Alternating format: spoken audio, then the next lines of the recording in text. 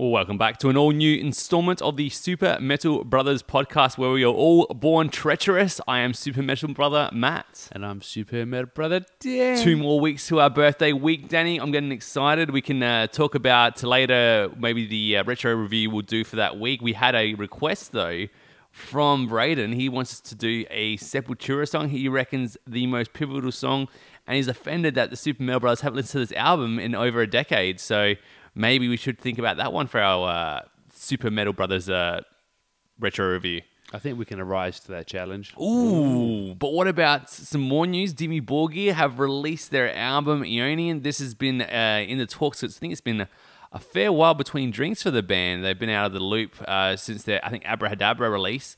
But they've released a new album with much of a polarizing opinion. A lot of people saying it's some of their best work and some saying their worst. What do we have to say about it, Danny? Well, I guess we can wait till later on in the show. Oh, definitely right. I can understand why it's taking so long because the amount of choir work involved. Trying to you know how hard it is to organise 4 people to come to one place at one time? Imagine trying to organise a choir, every bloody song to come to the same recording studio. Yeah. That's a problem. And we're also talking about how we fell in love or first got to meet our favourite metal bands, much like a romantic comedy where the 2 people meet up in of all places, maybe a VHS store or a racist rally, maybe perhaps. And all of a sudden, from there, in the ignition lights, awkwardness ensues. And me and the in-laws before the final product. So I'm guessing we wanted to know from our fans how they stumbled across their first true love or last. Who knows? Yeah, it's quite a nice story, isn't it? They can make it like a Disney movie after these stories, you know. I'm thinking so. You know, I've got mine in my back pocket, which won't come too much as a surprise, but maybe the story will. Maybe they'll be charmed by it or bored. Hey, we are the Super Metal Brothers. Fair play. And with that, let's head over to the news.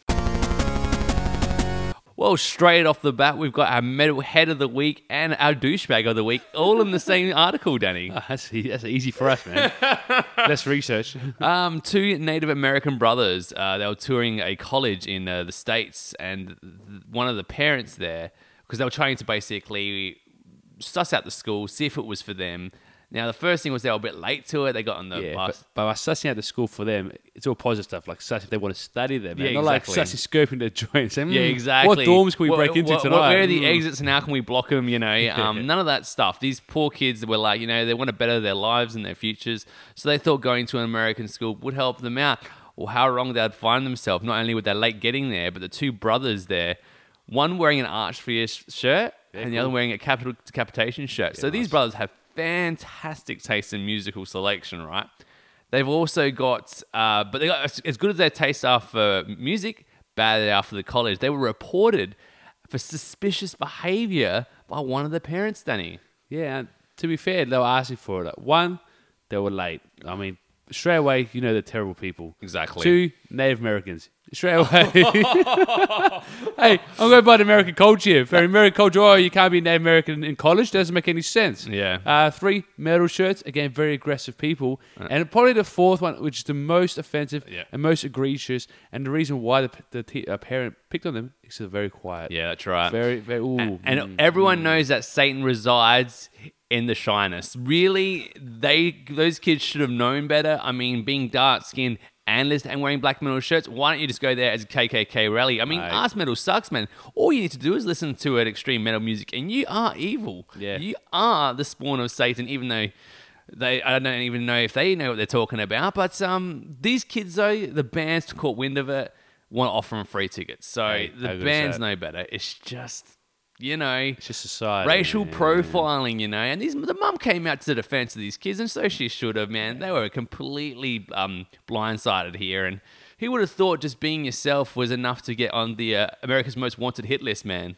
All right. I mean, and these kids, they didn't even look threatening. Like, they look like normal 70-year-old kids, like normal size, even a little bit chubby with a bowl haircut. Yeah. It's like they literally had nothing aggressive They weren't about them. carrying like a clock or anything where it even looks half suspicious. Where like, Or even like a trench coat, they think they're going to start flashing people. what's that ticking in your bag, you know? That's well, tragic. you know, good luck to these guys. Enjoy your free tickets to your Archsphere shows and just keep rocking metal, even if the parents don't want you to. Volbeat, there was an article saying inside the unlikely rise of the People's Band. Now, Unlikely is interesting. We've reviewed these guys before on the show. Seal the Deal and Let's Boogie was the album we talked about. As soon as you listen to it, you really get the wide appeal of this album. Like, these guys write very much to be radio friendly, incredibly happy, incredibly catchy, and it's charismatic all at the same time. So, though he did talk about the lead guitarist here, Rob Caggiano, about him playing in pubs and that, all the way now to supporting Metallica, that they've done the hard yards, it's easy to see why these guys made it. Yeah, no, definitely right. And they got a unique sound, being from like Denmark. I didn't think they're from Denmark. The lead singer has like a Southern American twang to his voice. I thought they were like a band from Texas or something, which again probably helps with the appeal. And Caggiano really gives it that whole like Italian American vibe where he's got like a pizza block with those really oversized pizzas and stuff like that, and always say, "Oh, Ma, what are you doing?" Like a New Yorker, dude. Yeah, like a New Yorker. Yo, man, I'm just trying to live play some music here, man. Yeah. So maybe that was the appeal, is that he managed to market himself to Americans without even being American. That's a fairly good try, because if Americans love anything else more than the world than their country, it's themselves. Yeah. So why not just try being American and bang, you're in. Yeah, no, that's clever. Marketing 101, mate. What about Anvil? Slamming the frontman JJ French. We're talking about the guy from Anvil. I'm guessing it's the lead guitarist, singer. What's his name? Lips from Anvil. Yeah, that's right. Attacking JJ French with Twisted Sister. Yeah. Now we talked about Twisted Sisters, JJ French, a couple of weeks ago. He had a couple of strong opinions about the world, and Anvil Hill's frontman has a couple of opinions about the guy who made those opinions. Yeah, pretty much. Yeah. There's a very foolish man who's looking for attention, plain and simple. He knows Jay personally, great guy, really funny, comical, good, and a nice character though. So he's kind of redeeming himself too. He knows the guy is out for outbursts. Could we have another Gene after Gene goes away, Danny? He's only said one thing currently. So he's attacked, Judas Priest and Saxon for being cover bands. So he's only said one thing. So we can't Gene him yet. Yeah, well, I don't think we can either, because I think what he said was actually fair. I mean, there are no original members in the band. The members in it now although they have done other songs, it's a fair joke to play. Like, he's not like wishing bad ill will to the band. He's just saying that there are no current members, and is that still the same band? And we did talk about this in our show a couple of weeks ago, and I can see the point. Yeah, I like the Anvil guys, like not attacking nature, but let's say a bit of their version of being aggressive, because he's Canadian. That's how aggressive they get. Like, I'm not saying he's like bad. Just if he could like just try to change the way he says things, it'd be very nice. So full Canadian, man, can't get full angry at people. That's right. He's like the really nice mum who's just the nice single mum who's trying to get her 17 kids together and just like, look, it's not that I want to be a bad parent in front of you. It's just that I need to do the right thing, or else mummy's going to go to prison, for suspected, assisting terrorism. Yeah, like with the balls just to tell him, you're a shit kid. If your dad was here, which he's not, he would like kick you in the ass. Yeah. Trying to hold like all the wheels of the car on. Yeah, exactly. Yeah. Now, I like Nina Strauss lately. She's been getting up to some really good things. She's been saying a lot of cool things that resonate with us. And this one here is another words of wisdom. We're talking about Alice Cooper's front guitarist, blonde, looking the part, playing the part. Now, she also says the part with why it is not enough to be a great guitarist to land a good gig anymore. Now, she goes on to say, no matter how much everyone wants to say, it should only be about your guitar playing and nothing else should matter. Unfortunately, now that every single 9-year-old on YouTube can play mountain songs more perfect than she can, it's going to be the whole package. And I do agree. She goes to the gym and stuff. She obviously spends a lot of time for the presentation, not only physically, but also for her guitar work as well. And that's the thing. When we are entertainers, aren't we, Danny, with being musicians? So just being a singer, rocking up in your trackies and that, although you're hitting all those great notes, it needs to be something more, because like you said, everyone now has the ability to get all the information they need to be the best player they can be, but what's going to separate you from the masses? Yeah, exactly right. I mean, unless you write the songs for the band, then okay, fine, you can be whoever you want to be. That's right. That's example. If you're like a session musician or ringing like in Nita's case here, yeah, you got to offer something better, like great on-stage performance, or maybe even help with songwriting. Maybe people in the industry can help you out. So yeah, it is very competitive now. And she's great. You see some of these kids, man, who are like 10-year-old kids just like shredding. How can you be that good? I see like some 4-year-old kids on YouTube who already play like Chopin on the piano. You're like, right. How are you doing this? That's right. You can imagine like in Asian communities where you have these kids growing up, and there's like 7 of these kids playing guitars, like adult-sized guitars, perfectly in time with each other, and you're like, this is surreal. The amount of dedication and sheer Lack of childhood. persistence on the parents to pull them away from the PlayStation and put a telecast in their hands is phenomenal. You know, I know who's got more dedication, the parents or the kids, to learn these songs. You know, kids it's not dedication when you're like forced to do it. I think that's true. Everyone's favorite regime. We want to get into now the Gene Simmons. He did say this. I think this is a repeat on an article we covered, or maybe just repackaged. But Gene Simmons makes a statement that should anger every new band in existence, according to where we pulled this from. We got here the quote: "The business is dead, not for us, so we can continue to tour. And the Rolling Stones can continue to play songs that everybody loves, so can Paul McCartney and stuff. But for a new band, it's dead. You have to give away your music for free because generations of fans have been trained shamefully not to pay for music. Download, file share, view. I don't care what you call it. The truth is new bands don't have a chance." Now, we did kind of cover this over the last couple of months, and we do see a problem of the internet not really catching up to the bands who are doing it. I feel like, how are bands really getting paid when everyone's streaming their stuff for $10 a month for people to infinitely listen to whatever they want? Whereas when they bought your album, sure, it was $20, but it was your $20 and it was in your pocket. Yeah, exactly right. So, I mean, I think the metal community still kind of buys albums. Just going by the current ARIA charts, number one on the ARIA chart is Australia's own Parkway Drive. So, loving it. Give them credit. So, I guess in the metal community, they're probably still buying albums, which is great. Again, I'm not sure how these new charts works. I think they start to incorporate streaming as part of the charts, like how their formula to work out who's number one, etc. But keep buying stuff because why not? I mean, $20 every now and then for your favorite band, it's not that much money, That is true. We've talked about it so much now. It feels like beating a dead horse. But in order to give it a final kick, it really is, there is a certain, I guess, place in the moment and time, like you said, where people are just so complacent, so smart now. Like when you get older, I find that a lot of people now can find ways of getting it for free, and for them, it's like they're saving a buck and they're keeping it in their pocket so they can buy furniture or whatever, food or something. But someone's going to miss out on it, and I would really like to hope that maybe these bands it really catches up and they start getting paid what they're due. But simply put, buy their merch, buy their CDs, and hopefully your band will come see you in your country. Obviously not Adelaide, but, somewhere where where there's a stage. Yeah, exactly right. What about the Butcher Babies, Dan? Playing acoustic sets at Carolina's Rebellion Festival. Now, they're not wearing any nipple tape for those people who already asked, mostly me. That's long gone now. Now, this was an acoustic set from songs off their latest release. I think it's Lilith, their latest release, Danny? I can't remember. Yeah. That's right, yeah. Now, we reviewed the album, and we think it's okay. There are some high points. There are some low points. Is there singing, now that you've heard it unstripped, Danny, and there's songs now without the distortion and stuff, are they still now a little better for you? Are they more, you understand them, or are they just worse? What are you sitting now that you've heard them live acoustically? Yeah, I just hearing this live version, I just keep skipping like 30 seconds ahead, just bits by bits. I don't want to hear the whole 13-minute thing. I'm not that much of a fan. Anyway, hearing the acoustic stuff, the singing was a little bit pitchy, I thought. I don't think it was like as smooth. I mean, when you're on albums, overly produced, so every note you can like re-sing to get it perfectly. But live, they were a little bit pitchy at times. Sometimes it was quite nice, so it's a bit of hit and miss. Again, maybe the recording shit, because I don't know how they recorded it. Some of those songs, man, are such a high register, man. Like, I didn't realize how incredibly thing. And when they're trying to do that live, especially with an acoustic setting. That's the problem. The problem I think they chose the wrong songs to do for this set list, Danny. Well, yeah, because they were still doing like growls and screams in the acoustic set. Like, you can't do that because there's no other distortion at all. You go a guy playing guitar, acoustic guitar. I think maybe slight drum work in the background. Yeah, it was just the snare, wasn't it? Nothing much, but you can't do screams and growls on the acoustic set. That's the point of an acoustic set. So there's no distortion or fill. They placated 3 or 4 songs from the album and made them purely acoustic. And look, I think for a bit of fun it was fine, but if you're a Butcher Babies fan, I think you better listen to their album. I think so. I don't actually know what this came about.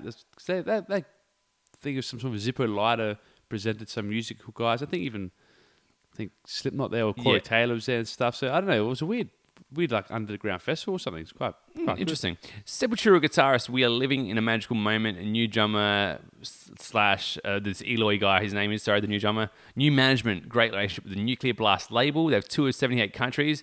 So you'd imagine Andreas Kisser and vocalist Derek Green are pretty pleased with themselves right now with Sepultura, and they are also touring Australia right now. So for those who want to see some, I I guess, a cover band. Yeah, well, again, the same thing. Maybe JJ Finch is going to talk about Sepultura. It's like, Sepultura just a cover band, man. Yeah, it's interesting, isn't it? But again, we did review their album. It's a decent album. You know, these guys are playing some of your favorite songs from probably some of your favorite times in your life. I mean, the Sepultura have been around for so long, and these guys are feeling pretty blessed at the moment. And, well, I guess Gene Simmons can't say that about these guys, because these guys seem to be doing pretty well with themselves.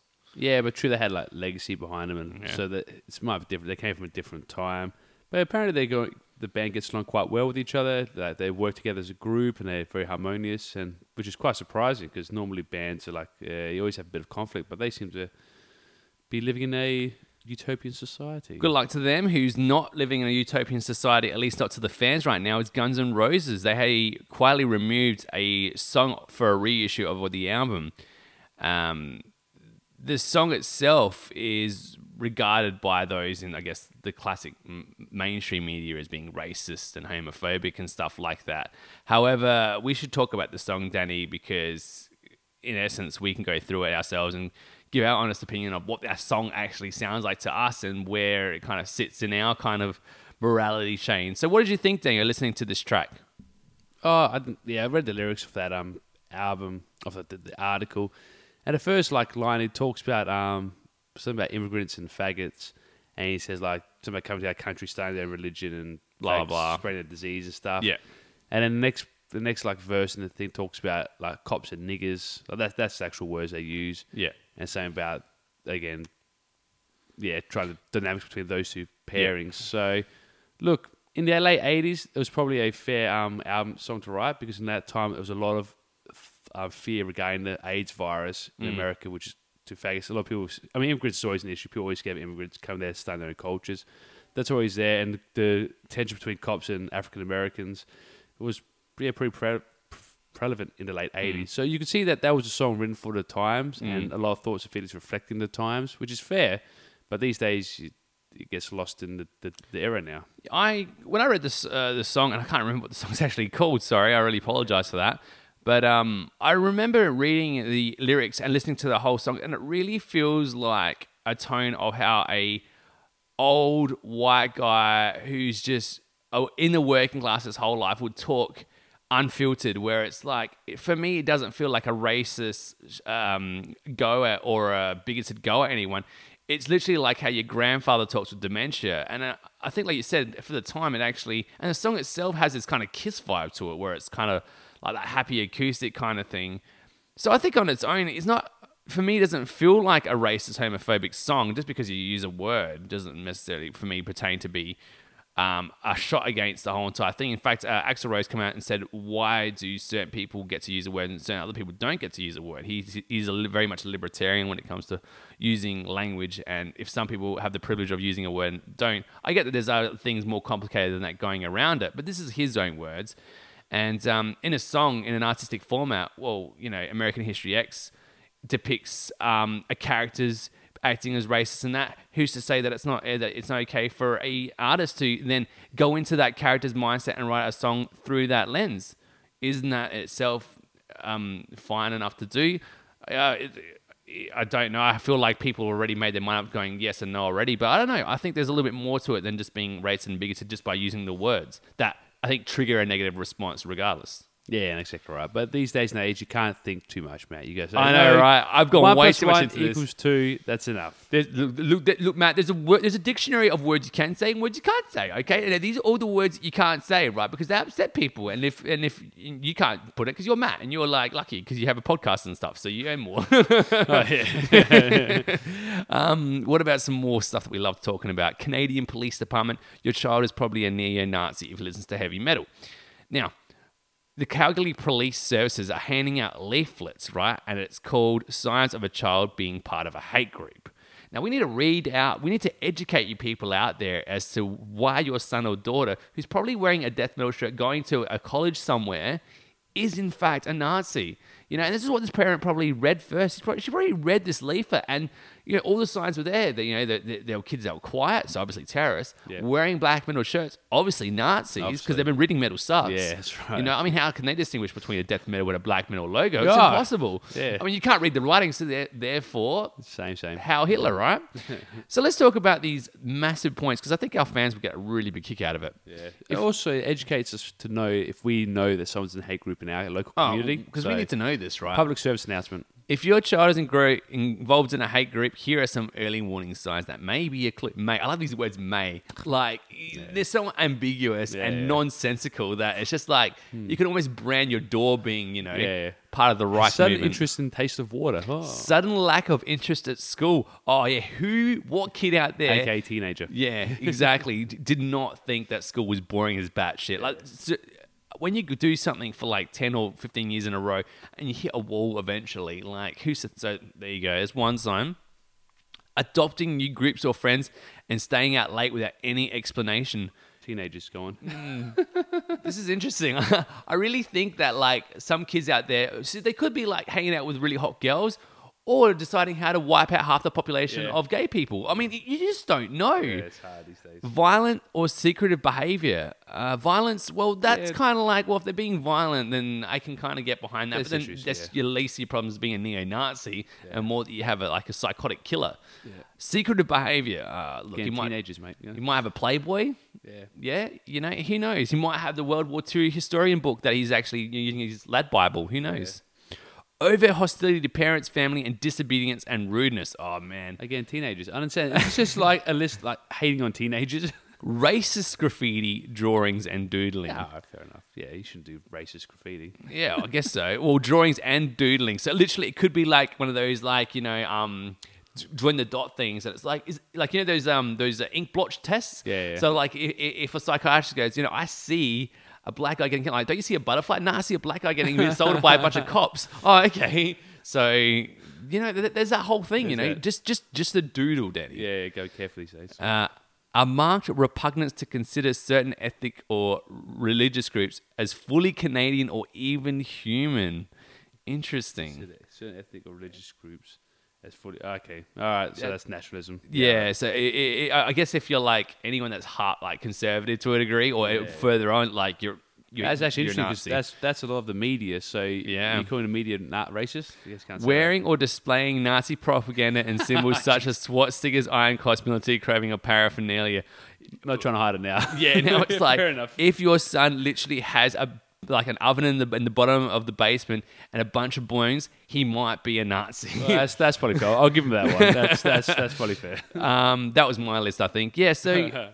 Look, I hope you guys took a lot out of this, because it's really important that you don't live with racists, and just knowing that if anyone's quiet in your group and doesn't like being told what to do and hates school, you need to call the police immediately, and get the Calgary police, because it feels like they're the ones trained enough to actually seek out danger, Danny. They're advanced. The Canadians are quite advanced compared to the rest of the world, and they social you just feel like Justin Trudeau was working alongside. He wrote the book, gave it to the cops, and they're like, okay, we have to do this right, because like we want to get paid, right? Yeah. You know, you just feel yeah. All right, let's finish a couple more stories before we move on to our podcast question this week. Richie Blackmore doesn't like Joe Satriani's playing. According to Richie Blackmore, Joe Satriani is a brilliant player, but I never see him really searching for notes. I never hear him playing a wrong note. Jimi Hendrix used to play a lot of wrong notes because he was searching all the time. Where the hell is that correct note? And where did he find the right note? Wow, that's incredible. So in order to be a good player, you have to be a bad player. Great, I'm awesome at it. Daniel searches for notes all the time. I like you need a Strauss, so I'm going to take over your job soon. Look, I guess it's personal taste. I think Richie Blackmore can go like, you know, Joe Satriani is a great player. He's just not for me, right? Yeah. This is quite an interesting way of going about, you know, he plays all the right things at the right time. That makes him a bad player, or like a great player, but, you know, not to... I don't know. I don't know what he means by that. I guess we do critiquing all the time, so maybe our fans say the same about us. What do you think, Danny? Well, apparently, he goes on to say because playing all the right notes at the right time makes it sound too mechanical and there's no heart in it. So if you make an error every now and then, it almost makes you human type thing.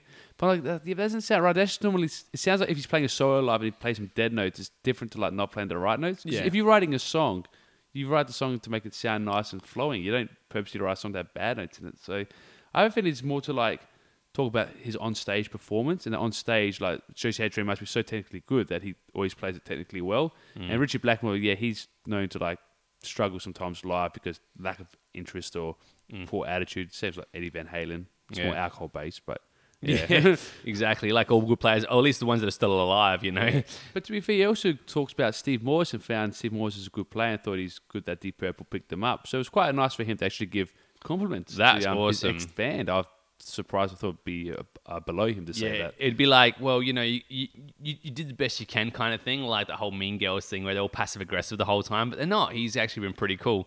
Alice Cooper explains why male musicians have become very introverted and anti-rock star. Now, according to Alice Cooper, who has Nita Strauss as the guitarist of the band, so we covered the same band twice. Go us. It's amazing that the girls are taking over the big productions and the guys have become very introverted. I don't quite understand why a young rock band would be introverted rather than, hey, I'm a rock star, let me loose, get me up there, and let me rock that place. It must be all that male privilege that we've been talking about in the last couple of weeks, Danny. Yeah. But more importantly, what is he going on here? What is he actually saying here? Do you think male musicians have pulled back in the production and that? Or is right now the hottest thing is women doing their empowered struggle thing in front of, you know, massive amount of people, with pop music as well being very much placating to that? Because pop music's always had divas that have...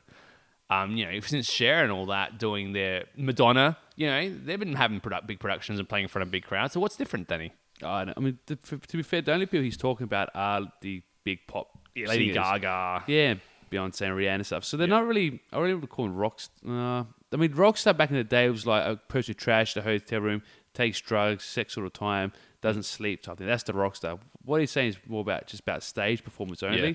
So it's not really being a rockstar, it's about just having a good stage performance. And that's because they got a shite load of money behind them. I'm pretty sure, like, Metallica still do it because they got a shite load of money, Foo Fighters and Green Day, like he says.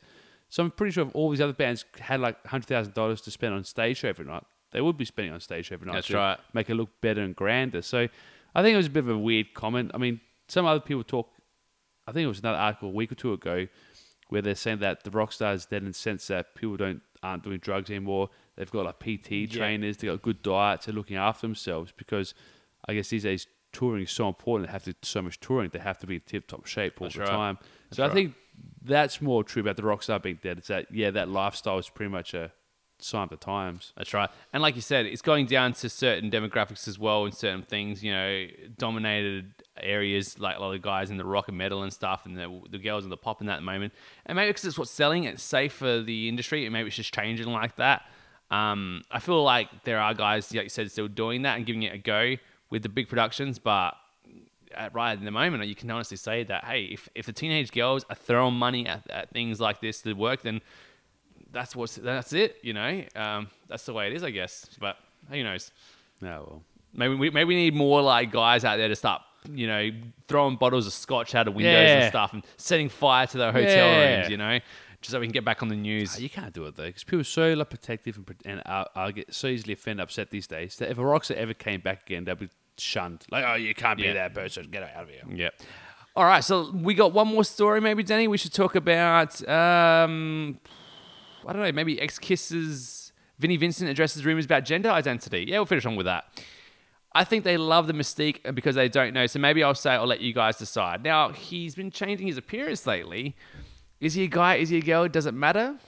It doesn't matter. And also, he hasn't told us. Because he keeps saying, every time they ask him, have you decided to change your gender or dress up differently? He goes, oh, it's a secret. I'm like, well, why? Well, what he's doing, I can tell you right now, is getting ready to unleash all these answers in his very new book that's coming out within a year, his autobiography. So this is all startup for him to make the cash cow come rolling in and start going on with the talks. So I think it's quite intelligent what he's doing. You know, whether he's or isn't is really irrelevant, because it's all going to come out in his book, which you get to pay $30 for, I'd imagine.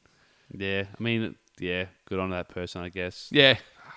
Why not? I mean, it is a time. If you want to like make a statement like this and make money from it, this is the time to do it. Yeah. Again, I'm not sure if this guy even is playing music anymore, or he just needs somehow to make more money, and this is his way of making more money. Yeah, because Kiss probably re-recording and rewriting all their old songs, and whatever he has, he's like, let's not play those songs. Yeah, that's right. Let's make sure Gene gets the money, you know. All right, anyway, let's move on to our podcast question this week. how did you get into your favorite band? It's a simple question, really. We want to know how it went from literally hearing one song to you then owning all their discography, the merch, knowing where they live, knowing what they eat, and finally getting to see them live and weeping unconsolably like a 13-year-old girl over, the Kardashians or something. So what is, Danny, our fans' response first to how they got into their favorite band? Yeah, so we had a good response again, so thank you everybody who replied and gave us the answers. And it again, a lot of variation to how they got into their favorite band, which is always good, because it's always better than just I bumped into like a poster in the bus stop and that was my favorite band from then on. So first off, we have Amy Carson, goes, I looked up Lacuna Coil on YouTube after I found out they were going to be at Soundwave. So there you go. And Mechana, I randomly heard on Spotify when listening to a metal playlist. So there you go, a bit of random chance and a bit of good fortune there. Do you remember listening to certain bands that you got that were touring and you checked out, Danny? I feel like, no. I mean, no, not really. I think when Soundwave came, I listened to one or two bands to see who else you'd go I see. didn't really get sold that these guys are going to be like the next best thing since sliced bread for me. So I remember there was one band I checked out. Damn it, it's gonna bug me that I don't know the it's a shame because there's a band that were there actually that I wanted to check out because Iron Maiden were playing at the time, and I'm like, I don't really like Iron Maiden. Who else is playing? So I found this band, and I'm like, cool. And I went to go see them instead. And they're like saying to the crowd, why aren't you guys seeing Iron Maiden? They're just right over there. Oh, no. But I was like, nah, no way. And I really liked the time. I'll remember the band later on. But yeah, I remember that was one of the times I was like, you know what? The sheer force of not having this to Iron Maiden was a driving factor for me to seek out other bands. So what else have we got, Danny? Yeah. So Luke Serda said Shane Ross Connolly was the reason I got into Meshuggah. In his car many moons ago. Never looked back since. It was on his random playlist. Can you name a band off your top of your head, Danny, that you got through a friend? Well, that was going to be my answer. Okay, so we'll answer that later. Yeah, we'll answer that later. Thanks. All right, no worries. I remember actually for me, one of my favorite bands at the time, Opeth, was actually introduced through a friend. I remember at the time I was hanging out with a mate from high school and he got me back into metal because back in the day, me and Danny listened to a lot of Rainbow, Deep Purple, and that from Dad. But then going through school, it was very much like I didn't know any metalheads, and so I got into a bit of dance music. Then my mate got me into punk, and then I met a guy who got me back into metal with Metallica, Pantera, and that. But it wasn't quite what I was after. And lo and behold, we applied for a drummer because we were looking for just a band to do in our weekends because we wanted to do it. Met a guy, he brought over some CDs, and one of them was Opeth, and I was like, just unbelievably overwhelmed that a band would have not only long songs, but the acoustic sections that sounded very much in the romantic period, but also death metal growls and some really tough grooves as well. And I just remember just like me as a kid having my whole world, like it's like someone talking about, like an ultimate truth about like the reality, like we're all going to die, go out and eat some cake. And you're like, wow, that's so profound and so delicious. So it's for Opeth. Yeah, good. That's a good story, Matt. Next is Josh Rigby. He goes, always because of the big brother, isn't it? Actually, not in my case, and Matt, you don't have a big brother, so no, I don't actually, because that kind of didn't work for me. But I had friends, and like I just said before, they got me into some bands that ended up being a big part of my life. I did buy every single Opeth album. At the time, Opeth albums, you have to understand, you couldn't get it from the internet, so you had to go to your local CD store, and they had to get them imported, and each CD cost me $45. You get them like next year as well. Yeah. They didn't come quick. Yeah, so lucky for me now, I can get whatever I want from the band themselves for very cheap. But back in the day, man, I had to save up for these albums for weeks, and I was like, Opeth were the best, and I had to do it. Yeah, couldn't buy those Pokemon cards or those basketball Dad bought cards. me my Christmas present. He bought me an Opeth jumper, and it was 40-degree weather, but I wore that shit every day and sweated through it. It literally was overworn so much, went from black to grey, and from a medium to an extra large jumper. It was just, oh, God. Good times. Go on, Dan. Sorry, yeah, Dan. go on. Yeah. Next is Daniel Soderblad. Fatherly indoctrination introduced me to Pink Floyd. And I think the way he's phrased that sentence makes sense that, he's a Pink Floyd fan because that's a bit too technical for just a simple sentence. Yeah, the old man showed me Pink Floyd and I was like, yeah, this is fucking sick, man. Thanks, Dad.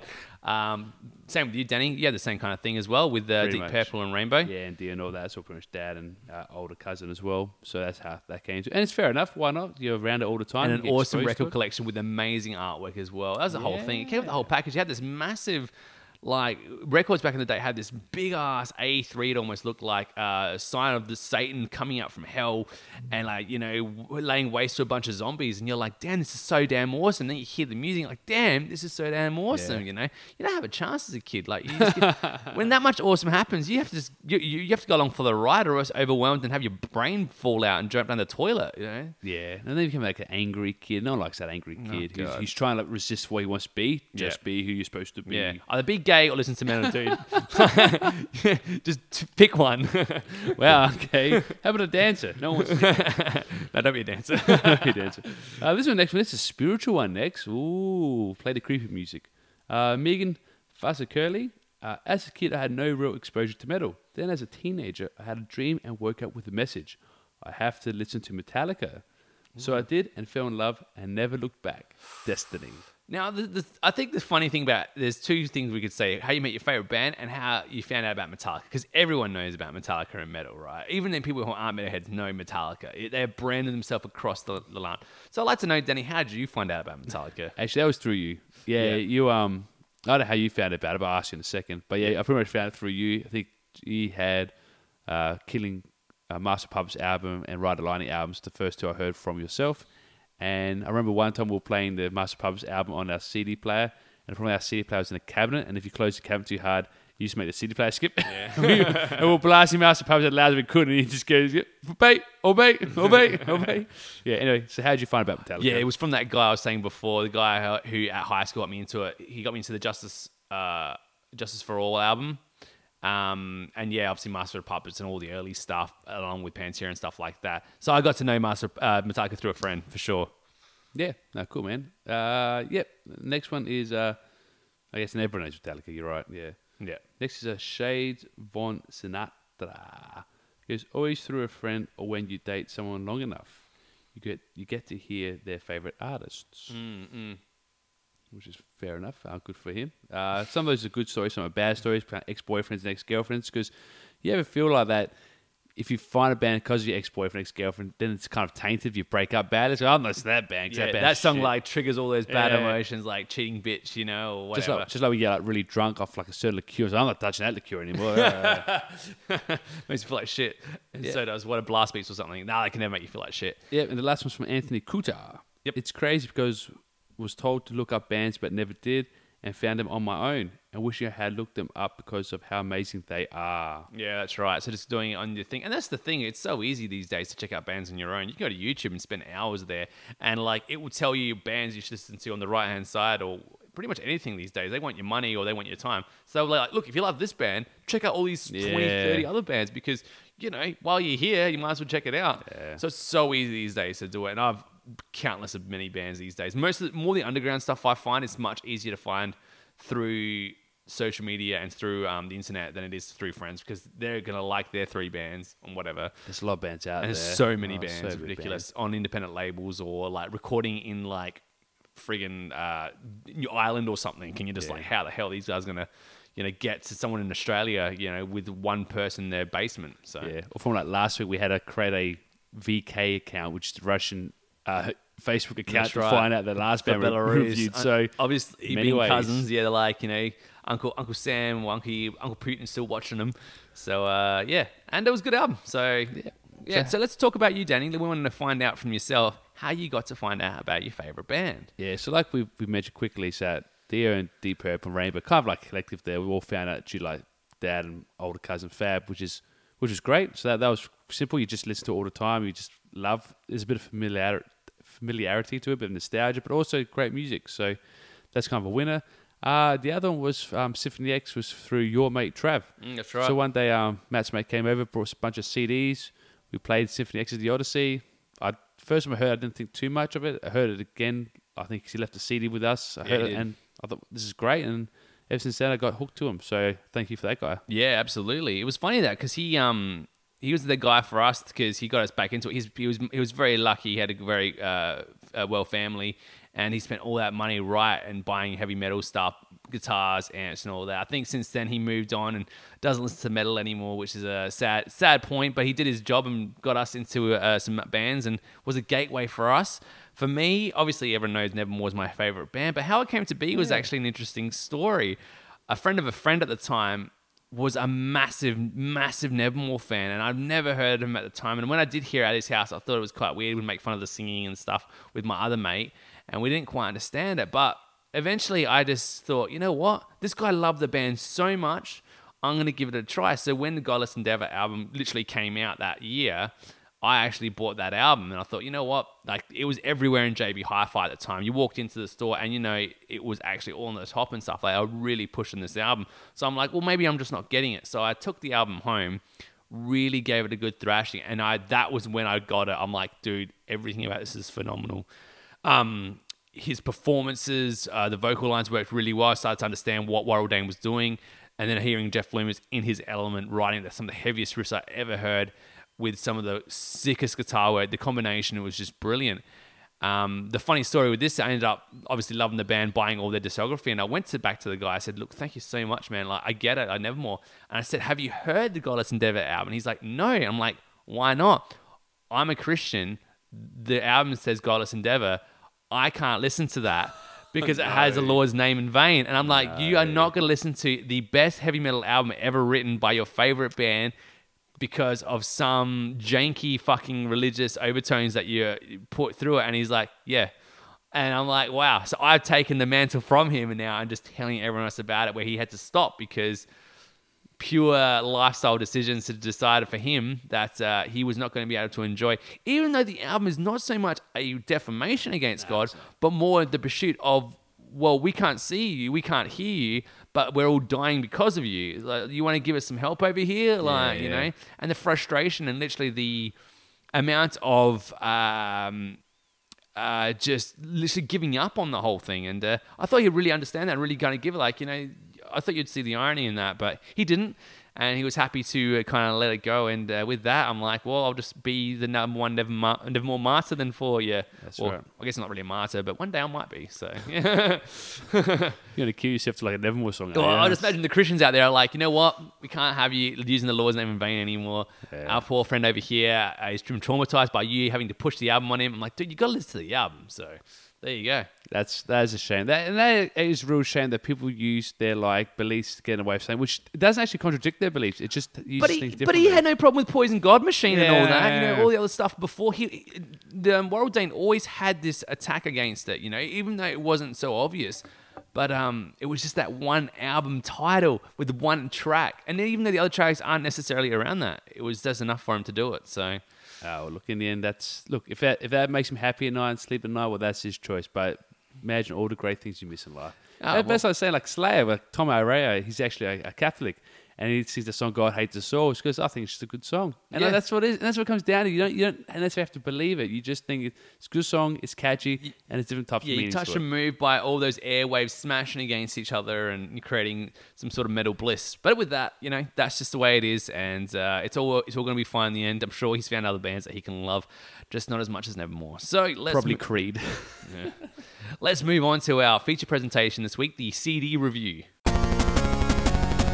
Now, I just realized I said CD review, but it's an album review. I mean, you can listen to this format in so many ways. Mostly people are going to listen to this from the net, streaming the thing live, or they might even go ahead and buy the album. Comes on LP, vinyl, whatever. Whatever. Yeah, have you seen what they've released? Like, Dimmu Borgir massive into releasing a collectible one-off like album covers. This one here, you can buy like the amount of money you can spend on buying every different version of this album cover or release is amazing. It's brilliant, and that's where the money lies, isn't it? Really, you know, not only have they changed their sound over the years to be more commercial, so have they adapted their business model. Because what black metal bands would normally do is if you're popular, then that's not black metal, and in itself, you know, where the whole extremists would be like, you know, bad production. No, just keep it really raw in the production.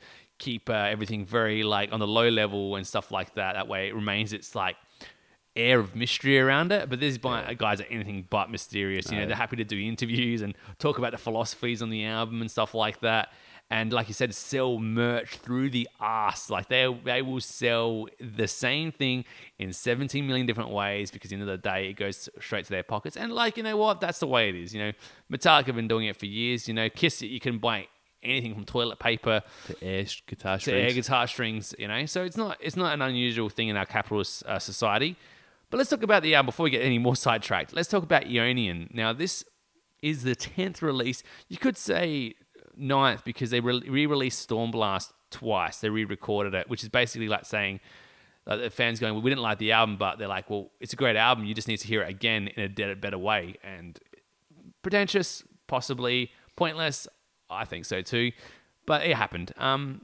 This one in particular, there's been a while. I think it's the first album in 8 years, which is actually an interesting thing because in between that gap, there hasn't really been other side projects, especially from Golder. He left Old Man's Child in that gap, and that's really been it for him. And so the band's happy just to have been doing a lot of touring, bringing symphonies in with them, literally doing gigs, having the money to pull that off just shows you where these guys are right now as being pretty much, I would imagine, on top of the black metal charts. Whether this album is a black metal album, though, is up for debate. Well, that's fair enough as well. And we saw him come down to Soundwave as well, which was great. In the full kits, full makeup, and like the 35, 40 degree sun. I was like, ugh. Yeah, they were very much, and they really give a different look for every hour. And this album is no different. They've changed their look once again as well, and their sound they have evolved. They've taken the symphonic elements much more seriously. And I think that when they first started, they were very much a black metal band with symphonic elements. Then they got in the middle around Puritanic, El Sorte, and that kind of era. They went very much with a death metal inspired, more harder and heavier. But with Abrahadabra and this album particularly, they really are symphonic to the end where choirs have really stepped up, almost overshadowing the Shaggorath guitar lines, and riffing now is pulled back to have more happiness and divisiveness between the darkness and the lightness as well. But let's talk about this album before we get too far into spoiling our end-up result for it. Straight off the bat, Danny, we want to talk about The Unveiling, the first track. Classic. We've got the instrumental kind of thing at the start, but then a tremolo thing, which is actually pretty cool. Going into there's some nice transitions with piano and guitar, and it's all sounding fairly interesting so far. It really did catch my attention more than other albums. Yeah, the classic symphonic black metal thing where you start with the slow orchestration because that's what you have to do to set the tone of the album. It's like, when you go to the orchestra and they're tuning up the instruments, you always need that in the start of the album. And what they've done as well, they've actually made it part of the first song. It's not like it's a separate individual intro track. No, this is the first track. It's the little slow orchestration into the riffing and into the song. So classic. That shows the experience, man. That's an experienced band showing an experienced team. You got to love what they've done there, Jim. That's right. Symphonic middle section. This is where you're really starting to get the focus of the change of the guitar being more, I think, with an atmosphere. I find the similar stylings, obviously being with Jimmy Boogie right now, and I feel like this track here really is taking off from Abrahadabra in that sense. Even Shaggorath to the point here, it feels like the choir is really taking control of some of these sections, and he's kind of stepped back as well. Production obviously being amazing, and it's the ending though itself was pretty tough with some pretty heavy guitars. Yeah, it goes a bit evil at the ending, getting a bit slow descending lines, a bit of a synth fill in there, which is good, helps create the atmosphere, because it's all about atmosphere. Yeah, and that was the thing. I thought that the first track kind of nailed it straight off the bat. It really gave you a strong transition from obviously the previous works, a good build up, but also retained just a little bit of that Dimmu Borgir style with Interdimensional Summit. Now this song is track 2, had a film clip released with it. Yeah. It's interesting. Golder's acting all weird in it. He does look weird. He looks so weird, man. The way he looks at his guitar, and he's like, I'm going to eat you. Yeah, I know. He finds it delicious. He's finding his own playing delicious. And at times I do too. So maybe I look at him the same way as he looks at his guitar. The intro is very dancey and catchy and memorable. Like, even the verse is cool. I actually like pretty much the first third, a little bit in the middle, and the ending to the song. It has a very interesting change though, which goes very happy, which feels like a tone the album does a lot, where it goes into almost a Viking metal kind of thing, where it's like very happy, triumphant.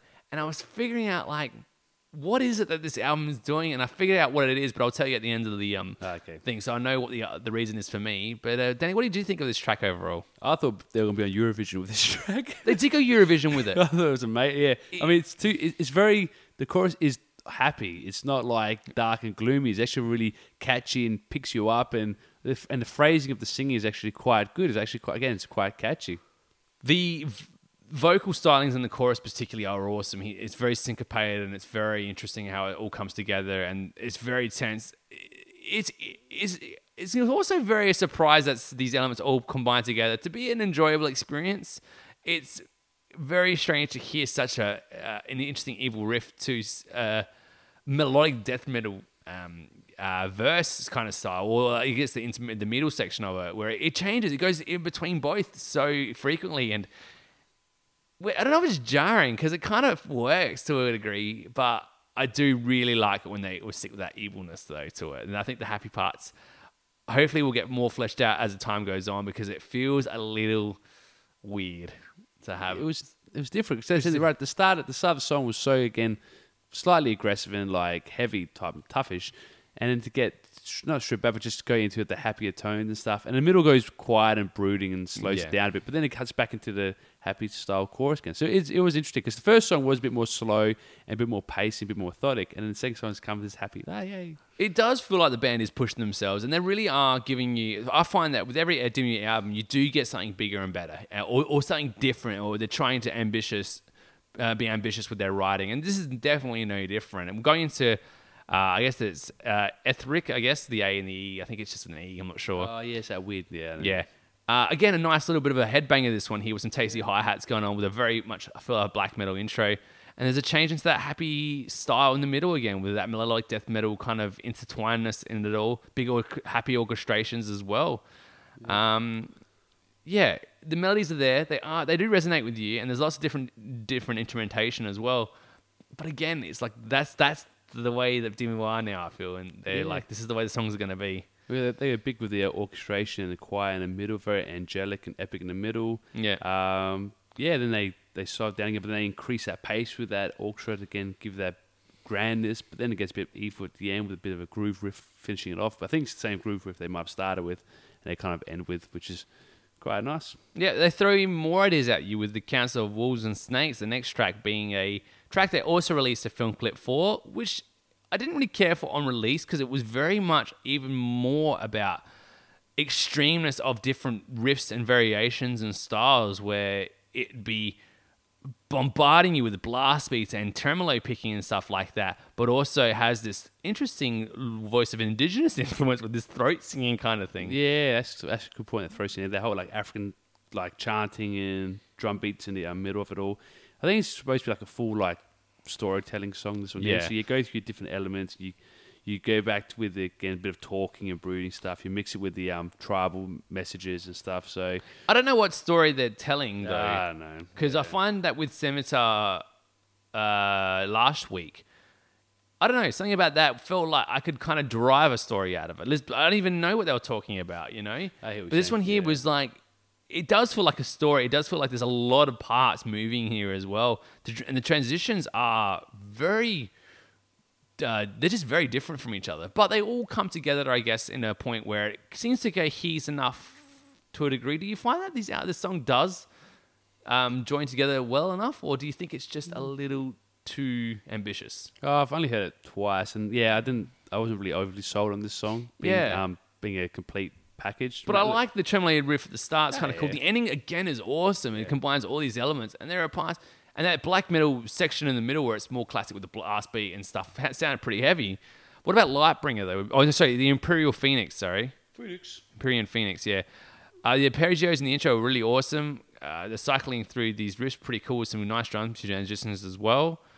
I feel this has some good moments though. I think this is very much a mixed bag again. But the ending again, an awesome ending. These guys do take very much a focus towards their endings being actual endings, so it's good.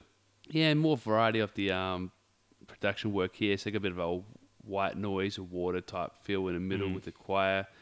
You got a tough rocking intro as well, which goes into like which is a bit of a classic thing to do. Again, nice use of choir again, orchestration again used in the middle helps I guess break up the song and then takes the flow, create a bit of epicness coming into it. I think they try to create a bit of tension in the song as well, which is I guess playing higher and faster. It gives a bit of that a bit of work. Highs are like just the ting ding ding ding, like the tinging of the guitar noise to give that bit of tension, aggression to it. So again, mixing of all the things, mixing of different feels and tones to help create the song. Yeah, so Lightbringer comes in now around the 25 minutes into the album, and we got a sweet intro riff. I really like that harmonics sitting nice right in there. Double kicks and this harmony sound really nice in the intro and stuff like that. It does feel like it jumps into what feels like another song, but it comes back to it really well, the intro riff again as well, with that really sweet intro groove. So even though the intro kind of does it and it sounds awesome, it kind of stops, goes into the song, it comes back to the intro later on pretty well. Again, follows very much a happy transition key change, with sounding much more like would come out of Gothenburg than one that would come out of Norway, but going into another evil riff. So it feels like these guys are really pushing themselves into kind of combining very much different emotions and very much contrasting emotions, but seeing it work together. Yeah, I mean, this is probably the first song where you hear like a really tough riff off the album. So you get that at the start and they always repeat it at the end. But right, it is a mixture of that tough riff and then they go into that galloping tremolo stuff, and then it's the chorus is that weird, happy, sad type moment. Yeah. So you're like, oh, how do I feel? So they got a lot of that. But again, I think this is a good song off the album, one of the good, better ones. I Am Sovereign. The Middle Eastern keyboarding is at the start very exotic, you know. Broken Tribute Palmy is very interesting with the pianos, though. Very cool little use of groove there that was done really well. Big sounding song with some nice touches. The orchestration, again, being very much prominent with guitars and strings, all that kind of stuff.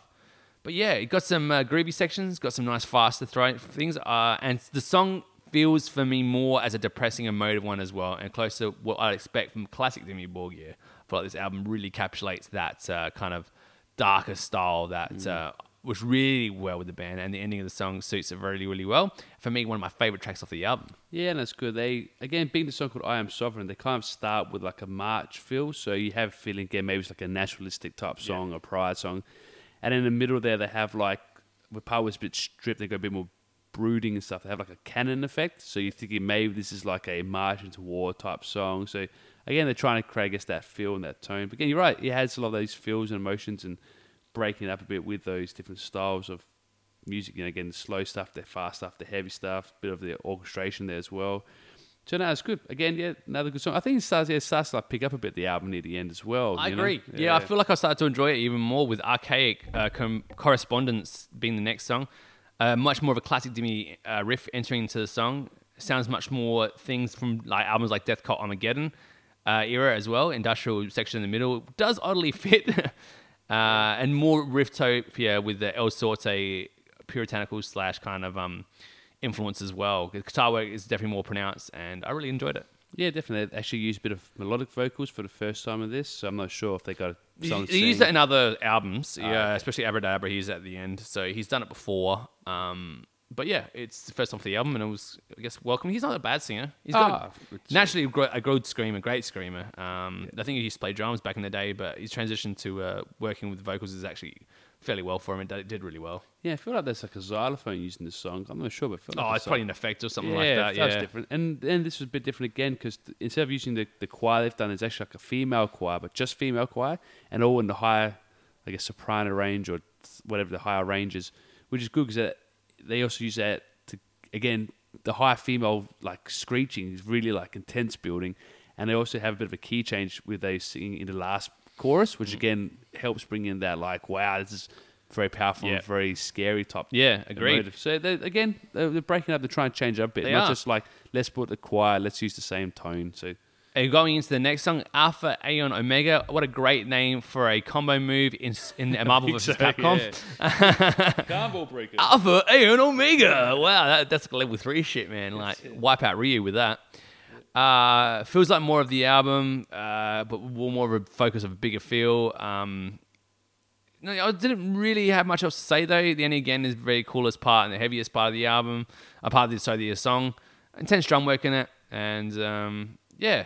It was okay. I didn't really remember too much, though. I did kind of phase out of this one a little bit. Yeah, I think so. Yeah, again, similar notes there as well. Yeah. It's a bit of a melodic chorus is apparently quite good. And different here starts with a bit of a horn section and a string section to just change it up a bit as well. So, and they end the album with an instrumental, Rite of Passage.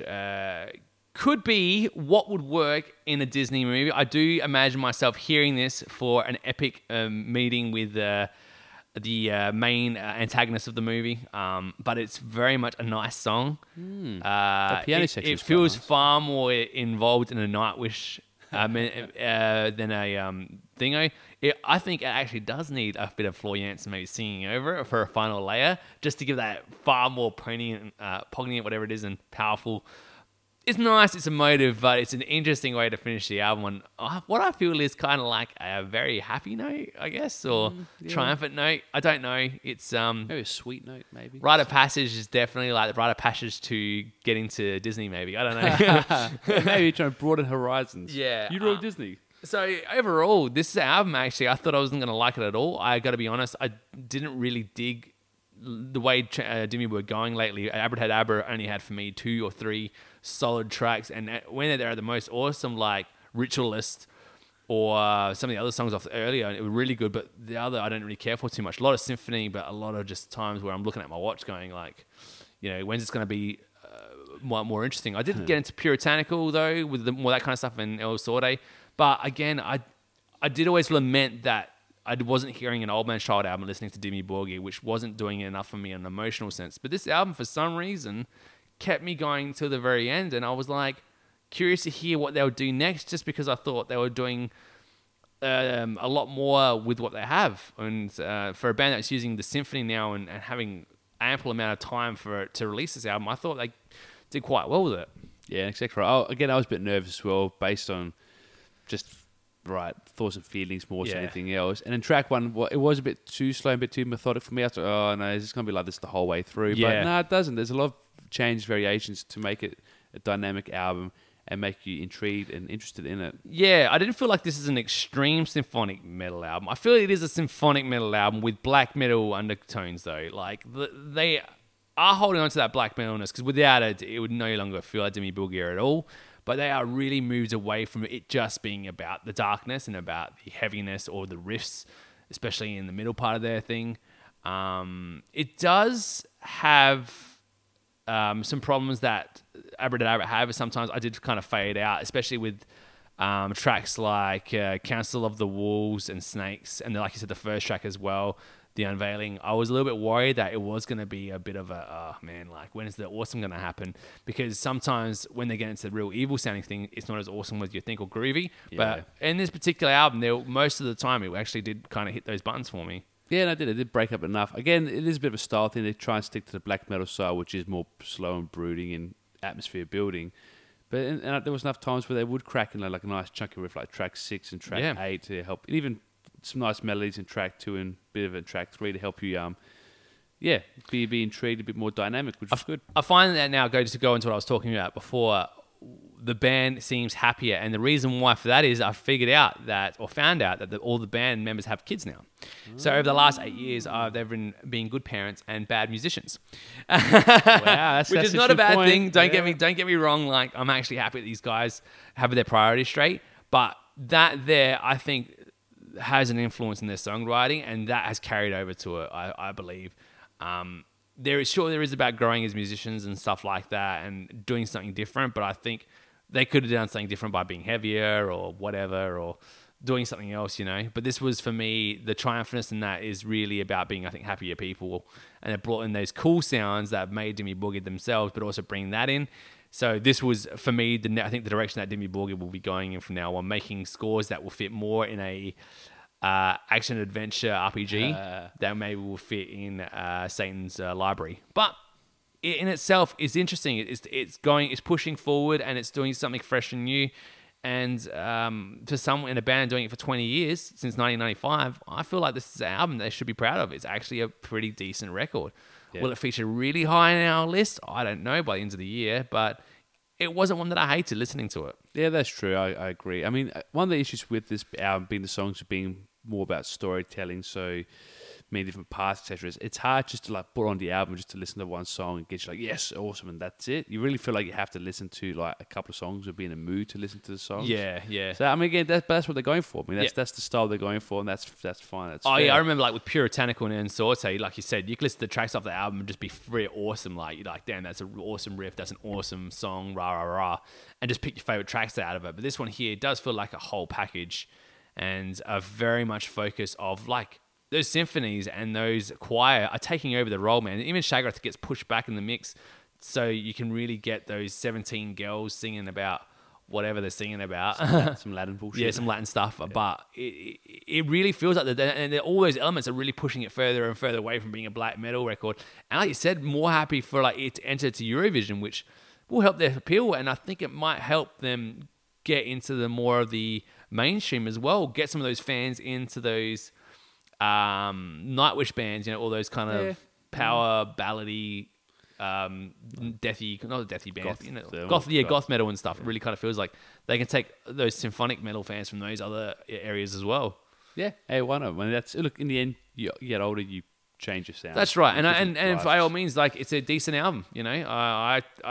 I've seen it get 2 stars, and I've seen it get 4 or 5 stars. Some people think it's the best and the worst. I get it, because it really is polarizing. They've drawn a line in the sand. Like, you know what?